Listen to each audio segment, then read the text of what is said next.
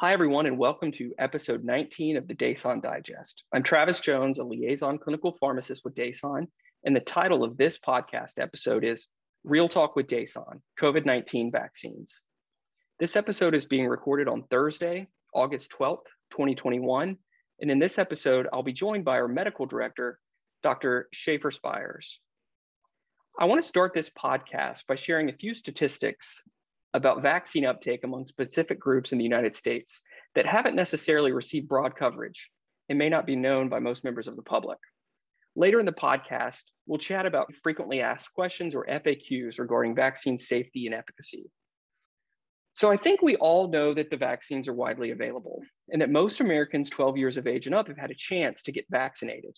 In fact, at the time of recording, approximately 68% of all eligible Americans have received at least one dose of the vaccine. 59% are fully vaccinated. But which groups in the US have extremely high rates of vaccination? Well, the first is doctors or physicians. In fact, 96% of physicians in the US are vaccinated, according to a survey conducted by the American Medical Association in early June of 2021. And among the 4% that reported they aren't vaccinated, roughly half said they plan to get vaccinated. Second, our leaders. Our leaders in the US have very high vaccination rates. Every single living US president and first lady is fully vaccinated, including former President Donald Trump and First Lady Melania Trump. And all but 2 senators in the United States are vaccinated. Another fact, every single Republican and every single Democrat governor in the United States is fully vaccinated. And in addition to all of our leaders and physicians being vaccinated, many companies are requiring proof of vaccination or at least require their employees to get frequently tested for COVID-19. And this list includes many companies that many of us have or will interact with, such as Walgreens or Walmart, Walt Disney, and even Tyson Foods.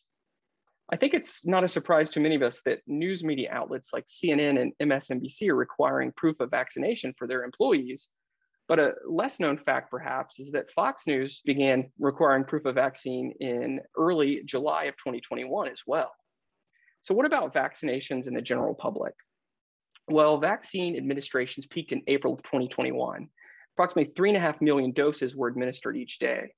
While the number of vaccine administrations by day has gradually declined since then, recent trends suggest vaccine administrations are increasing gradually, and that began in the 3rd week of July.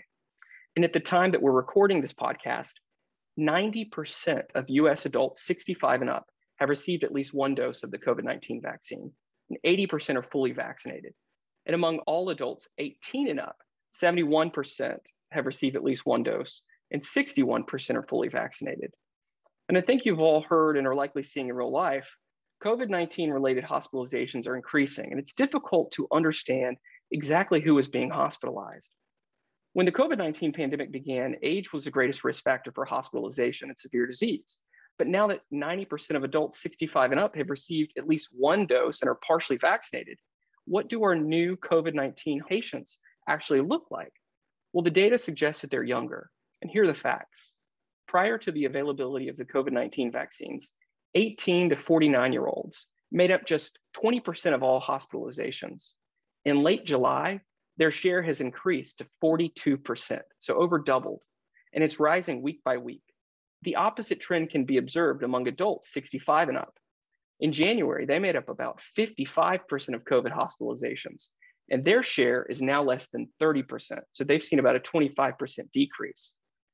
So what changed? It's simple. Older adults went out and got vaccinated, and now their risk for severe disease, hospitalization, and death is far lower. Now, here's a real world example. In Florida, 92% of adults 65 and up have received at least one dose of the COVID-19 vaccine. That's higher than New York, New Jersey, Illinois, and even Washington, D.C. Yet Florida has more COVID hospitalizations per capita right now than any of those states and territories. Well, how could that be? Well, only 63% of adults 18 to 64 are vaccinated, compared with 75% in those other locations. So these data clearly indicate that what we're seeing is severe disease, particularly among younger, unvaccinated adults. So what's the holdup?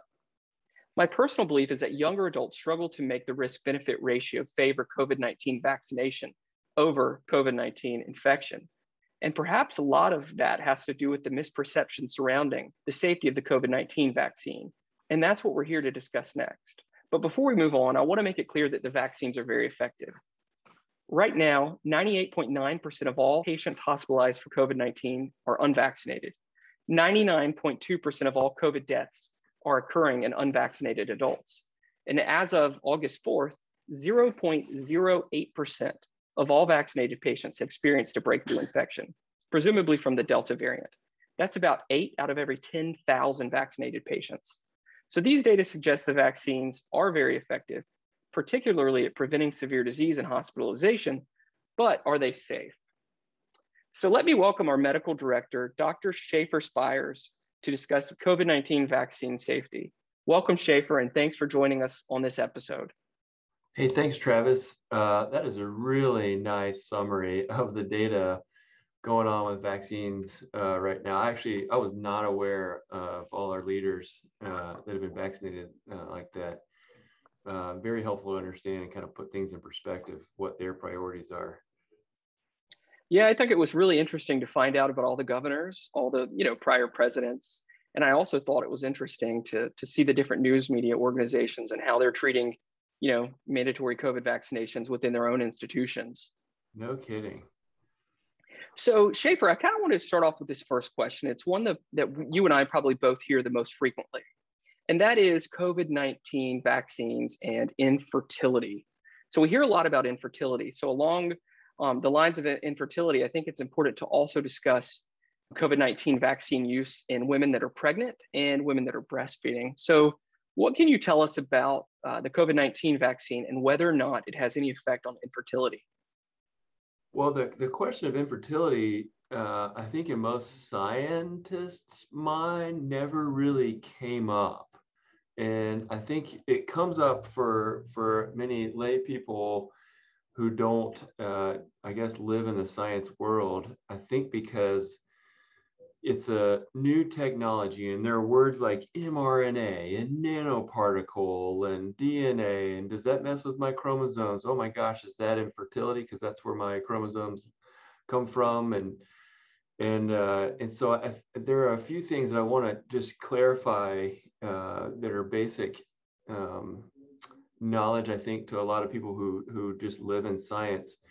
One, the mRNA vaccine, for it to go backwards in what we call reverse transcription to become DNA, or like a complementary DNA strain that could potentially somehow magically incorporate itself in your own DNA, it is actually impossible to do. And there's good reason for that. And the biggest reason is that it's a reverse transcriptase is an enzyme that can do that, take mRNA and go backwards into DNA. And literally the only thing on this earth that has that particular enzyme are retroviruses. For example, HIV. So we can't do that. So if you put an mRNA strand in you, there's no way it can actually go backwards into DNA. There's also no way that you can enter anything into the nucleus of your cells where your DNA is. And there's really not any possible way that it could do anything even close to this in your stem cells or some of these undifferentiated cells that actually are where your normal what am I trying to say? The actual cells that form sperm and cells that form eggs. Like there's no way anything like this could actually get in there.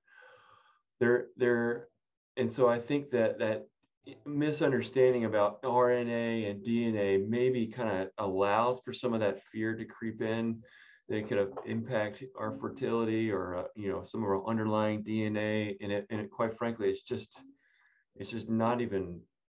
You can't even draw a logical hypothesis as to how it could happen. One thing that is potentially logical, and as with a lot of myths, there is some underlying possible truth that gets, I think, taken out of perspective. And for women and infertility, one myth that I saw going around early on with the vaccines was the vaccine itself could trigger the development of an antibody that somehow targeted a protein at the placental uterine membrane interface. And so it could potentially cause inflammation or some sort of placental attack by your own body. And now that kind of stuff does exist. I mean, that's some of these autoimmune diseases, you find spontaneous abortions occur more likely.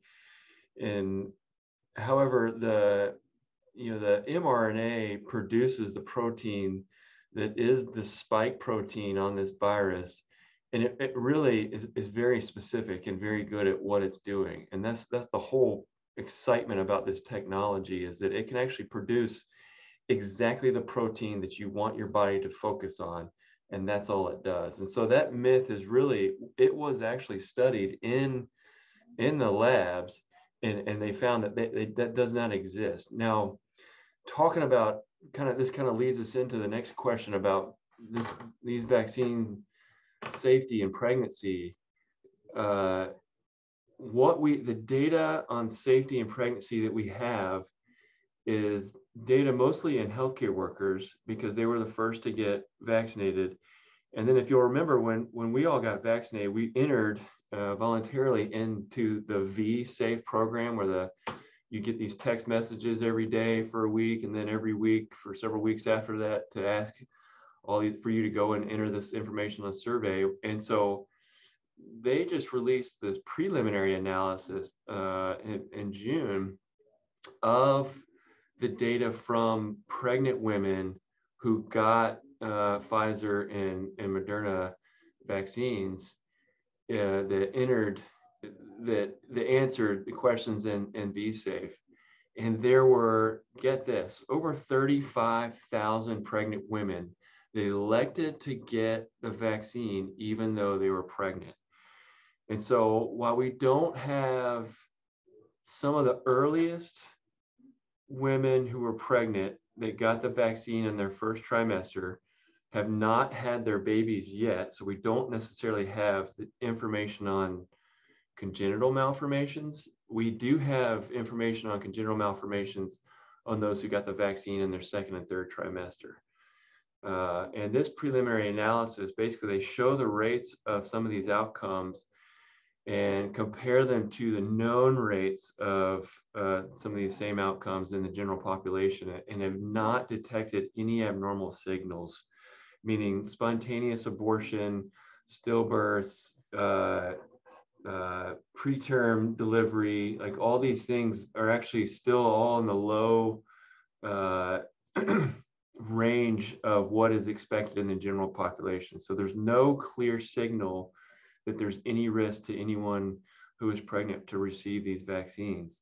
And in fact, the American College of Obstetrics and Gynecology, ACOG, has actually come out with a very strong recommendation that everyone get the vaccine, including those who are pregnant and breastfeeding. And so, quite honestly, ACOG, in my experience, has been a very reasonable association when they come up with their guidelines and recommendations. And I appreciate it. I really only interact with their guidelines when they're talking about infectious stuff like Group B strep or something. And they seem to be very reasonable and thoughtful, and I would say apolitical. They don't feel like they're catering one side. I'm not talking about Republican, Democrat, but I mean, they don't feel like they're catering one side or the other. They just seem to kind of steer down the middle with the evidence. And I would say if 35,000 women in between the time period of December 14th and February 28th, earlier this year, have already elected to get the vaccine, and we have that information on them, I think that's where we can feel safe saying that it's okay to get the vaccine, even if you're pregnant. And talking about breastfeeding, typically IgG antibodies will cross the placenta and will cross into breast milk. And getting vaccinated during your pregnancy, especially with things like the flu vaccine and pertussis, we know getting vaccinated and boosting your immune system before you have the baby is important to protecting that baby if you're breastfeeding for the first 6 months of its life. And so the same is true for COVID. Before your baby is able to start producing its own antibodies for those first 6 months, you are the primary source of those antibodies. So it's essentially receiving convalescent plasma, if you will, or the monoclonal antibody, if you're already vaccinated, through the breast milk to passively protect it from COVID in those first very vulnerable months of its life. And so this is in my counseling of people close to me, including my sister who is pregnant. We have recommended that she get vaccinated. Well, thanks for sharing that, Schaefer. I certainly think that it's important to kind of clear up what the effects are of the vaccine in women that either are pregnant or would like to be pregnant. What I also think is important to highlight are the consequences of getting COVID-19 disease, not the vaccine, but the disease, while a woman is pregnant. And I think the data showed that it does increase the risk for pretty serious outcomes. And here are a few examples. Women that are pregnant that develop COVID-19 have a 3-fold higher risk of ICU admission, a 3-fold higher risk for needing mechanical intubation, which is not a comfortable medical intervention whatsoever, and they have a 70% higher chance of death. So that's one negative outcome associated with getting COVID while pregnant. Along the lines of infertility, I think it's important to highlight what researchers have found regarding COVID-19 in men. In fact, COVID-19 has been shown to be associated with erectile dysfunction in men. And you have to ask yourself the question, well, how does this happen? Well, researchers that have looked into this have isolated SARS-CoV-2, the actual virus, in male genitourinary anatomy months after resolution of COVID-19 symptoms. And it's believed that the virus causes widespread endothelial cell dysfunction, which can potentially contribute to ED. So while we know there aren't many concerns related to the vaccine causing infertility in men, there is certainly data suggesting that COVID-19 disease is associated with negative consequences for men. So I think that that's something that's really important to highlight as well. It's not just a concern for women getting the vaccine, but also women getting the disease and men getting the disease, because we know that it's associated with terrible outcomes. Yeah, I think that's a great point, Travis. And to remember, like some of these organs, especially testicles and prostate, they're relatively immune protected, meaning your immune system doesn't really interact there very well. And so if a virus like COVID or SARS-CoV does get in there, like it is gonna stay there for a while and do whatever it's gonna do. And so that's an important point, I think, to bring up, and it will probably make a lot of men nervous who aren't vaccinated yet. No, I certainly agree. So Schaefer, earlier I kind of shared data that, we hit our peak of vaccine administrations back in April, and the number of vaccines given have declined slowly. But recently it looks like there's an uptick. And I think that could be because people are getting more and more concerned about the Delta variant because it appears to be much more infectious. But at the same time, I think that a lot of people are hearing that people that are vaccinated are getting breakthrough infections caused by the Delta variant, we believe. And we've heard that it's true that maybe even vaccinated people can spread COVID-19. So what are your thoughts about these latest revelations? Well, that's a good question. I'm glad you brought this up because I kind of feel a little disappointed in the messaging about breakthrough infections with the Delta variant. And when we say breakthrough infections, we mean infections in those people who have been vaccinated against COVID. Because what gets highlighted, I think, in the media is that huge outbreak happened up in Massachusetts in July, where they had 70% of them of the cases were vaccinated, and even testing using cycle threshold, which is a very rough surrogate marker for viral load.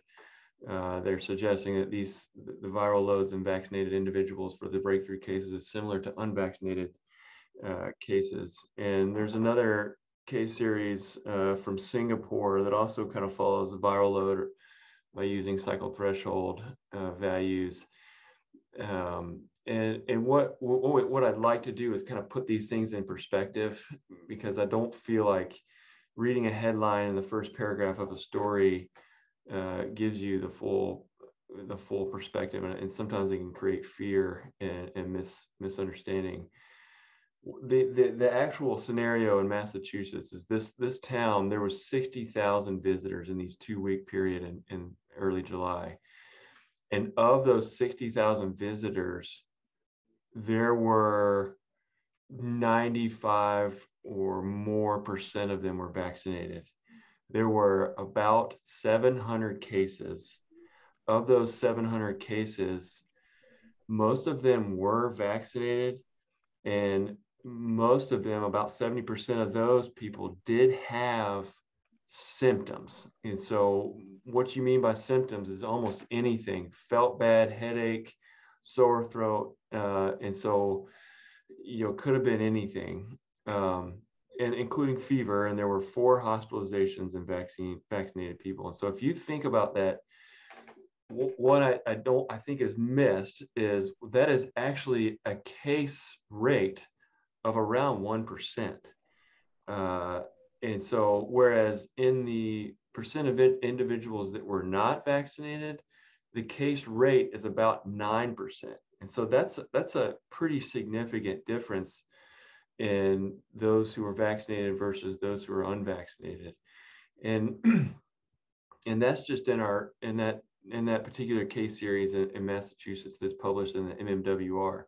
And the MMWR, if you read that brief, that it actually go into some of these details and don't try to make any conclusions from vaccine effectiveness just from this particular outbreak.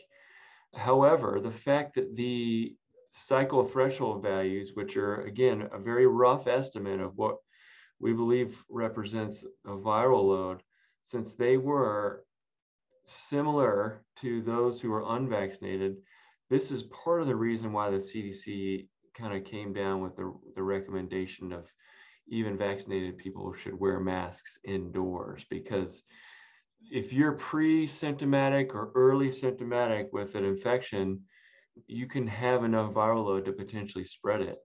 And that's why we haven't taken off our masks in the hospital, because even though I may feel fine and I was exposed to COVID, I can still potentially spread it to my patients. Now, in that Singapore case series that I mentioned earlier, they have followed all these patients, the vaccinated patients, and compared their cycle threshold values daily to those who were unvaccinated. And within just a few days, like 2 or 3 days, the viral load drops off precipitously compared to those who are unvaccinated. So that we still think and really know that your risk of transmitting COVID is much lower if you're vaccinated, but it's still a small potential risk. And that's where they're recommending adding that kind of second barrier precaution as far as trying to prevent spread.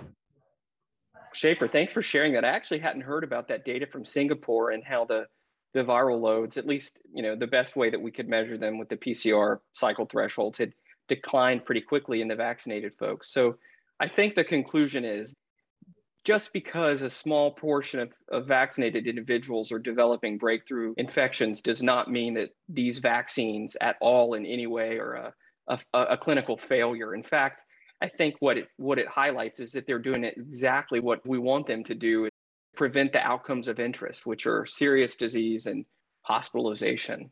Is that what you think, Schaefer? I do, Travis, and I think we have we probably have a skewed view of the risk of COVID because we are seeing, like I will never forget watching a 31-year-old healthy male having Christmas over WhatsApp with his family, with his kids at home while he's sitting in the ICU on ECMO because of COVID pneumonia. I'll never forget the 55-year-old healthy pastor who got COVID from being with his church congregation and basically also being on ECMO for over a month. And these things will haunt me for a long time. But there's what I think you and I and all of us in healthcare need to realize that there's nothing, especially in making the decision whether or not to get a vaccine, is without emotion. And I think most of us experience some kind of emotion when we're asked whether or not we're going to get a vaccine that's, frankly, new technology. And especially when it comes to thinking about whether or not you're going to get it when you're pregnant or vaccinate your children. And I got to tell you a short story. My daughter, who's 13, she is now vaccinated, but me being an infectious disease physician, surrounded by people in this hall that are leading vaccine studies. Two of my good friends are vaccinologists, one of whom is actually on ACIP. And when it came down to the opportunity to vaccinate my daughter, I got nervous and honestly pushed pause. I mean, it took me 2 or 3 nights talking about it at the dinner table before I said, oh, wait, I know exactly what's in this vaccine. I can look at the rates and the numbers. I don't have to be paralyzed by fear in this. And I think just that recognition for me that I was scared was very insightful. And I think it'll help us understand it as to when others are struggling with this decision whether or not to get vaccinated, realize it is fear, and fear is real. But the facts really show that the risk-benefit ratio highly is skewed towards benefit here. Absolutely. I think about vaccines and safety in general, and I think to myself, what other chemical or medicine or even food could we give to 160 million Americans and see such few side effects? I mean, in the grand scheme of things, I mean, if we gave peanuts to 160 million Americans, and I literally mean peanuts, you'd probably have a lot more anaphylaxis than these vaccines. So they do have to be incredibly safe to be FDA approved. And my hope is that FDA approval is just around the corner. I think it is. That also is that's going to take a required 6 months of safety data, as opposed to the EUA was only 2 months. So they finally got that data in. And now remember, when we first rolled these things out, logistics of the cold chain supply was a nightmare. So now the FDA is having to learn and understand all these protocols for manufacturing and cold chain supply and go through every single one with a fine-tooth comb. And that's just going to take time. But they're obviously moving as fast as they can. Hopefully we'll get it early fall here. I hope so too. One last question, Schaefer, before we close.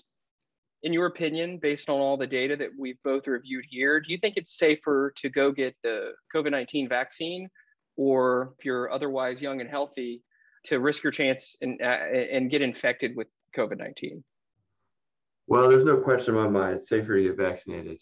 I don't have any qualms about it. Just told you, I told my pregnant sister to get vaccinated. My whole family is now vaccinated. My daughter, who's 13, is vaccinated. I wouldn't do that if I didn't think it was absolutely the best thing for them.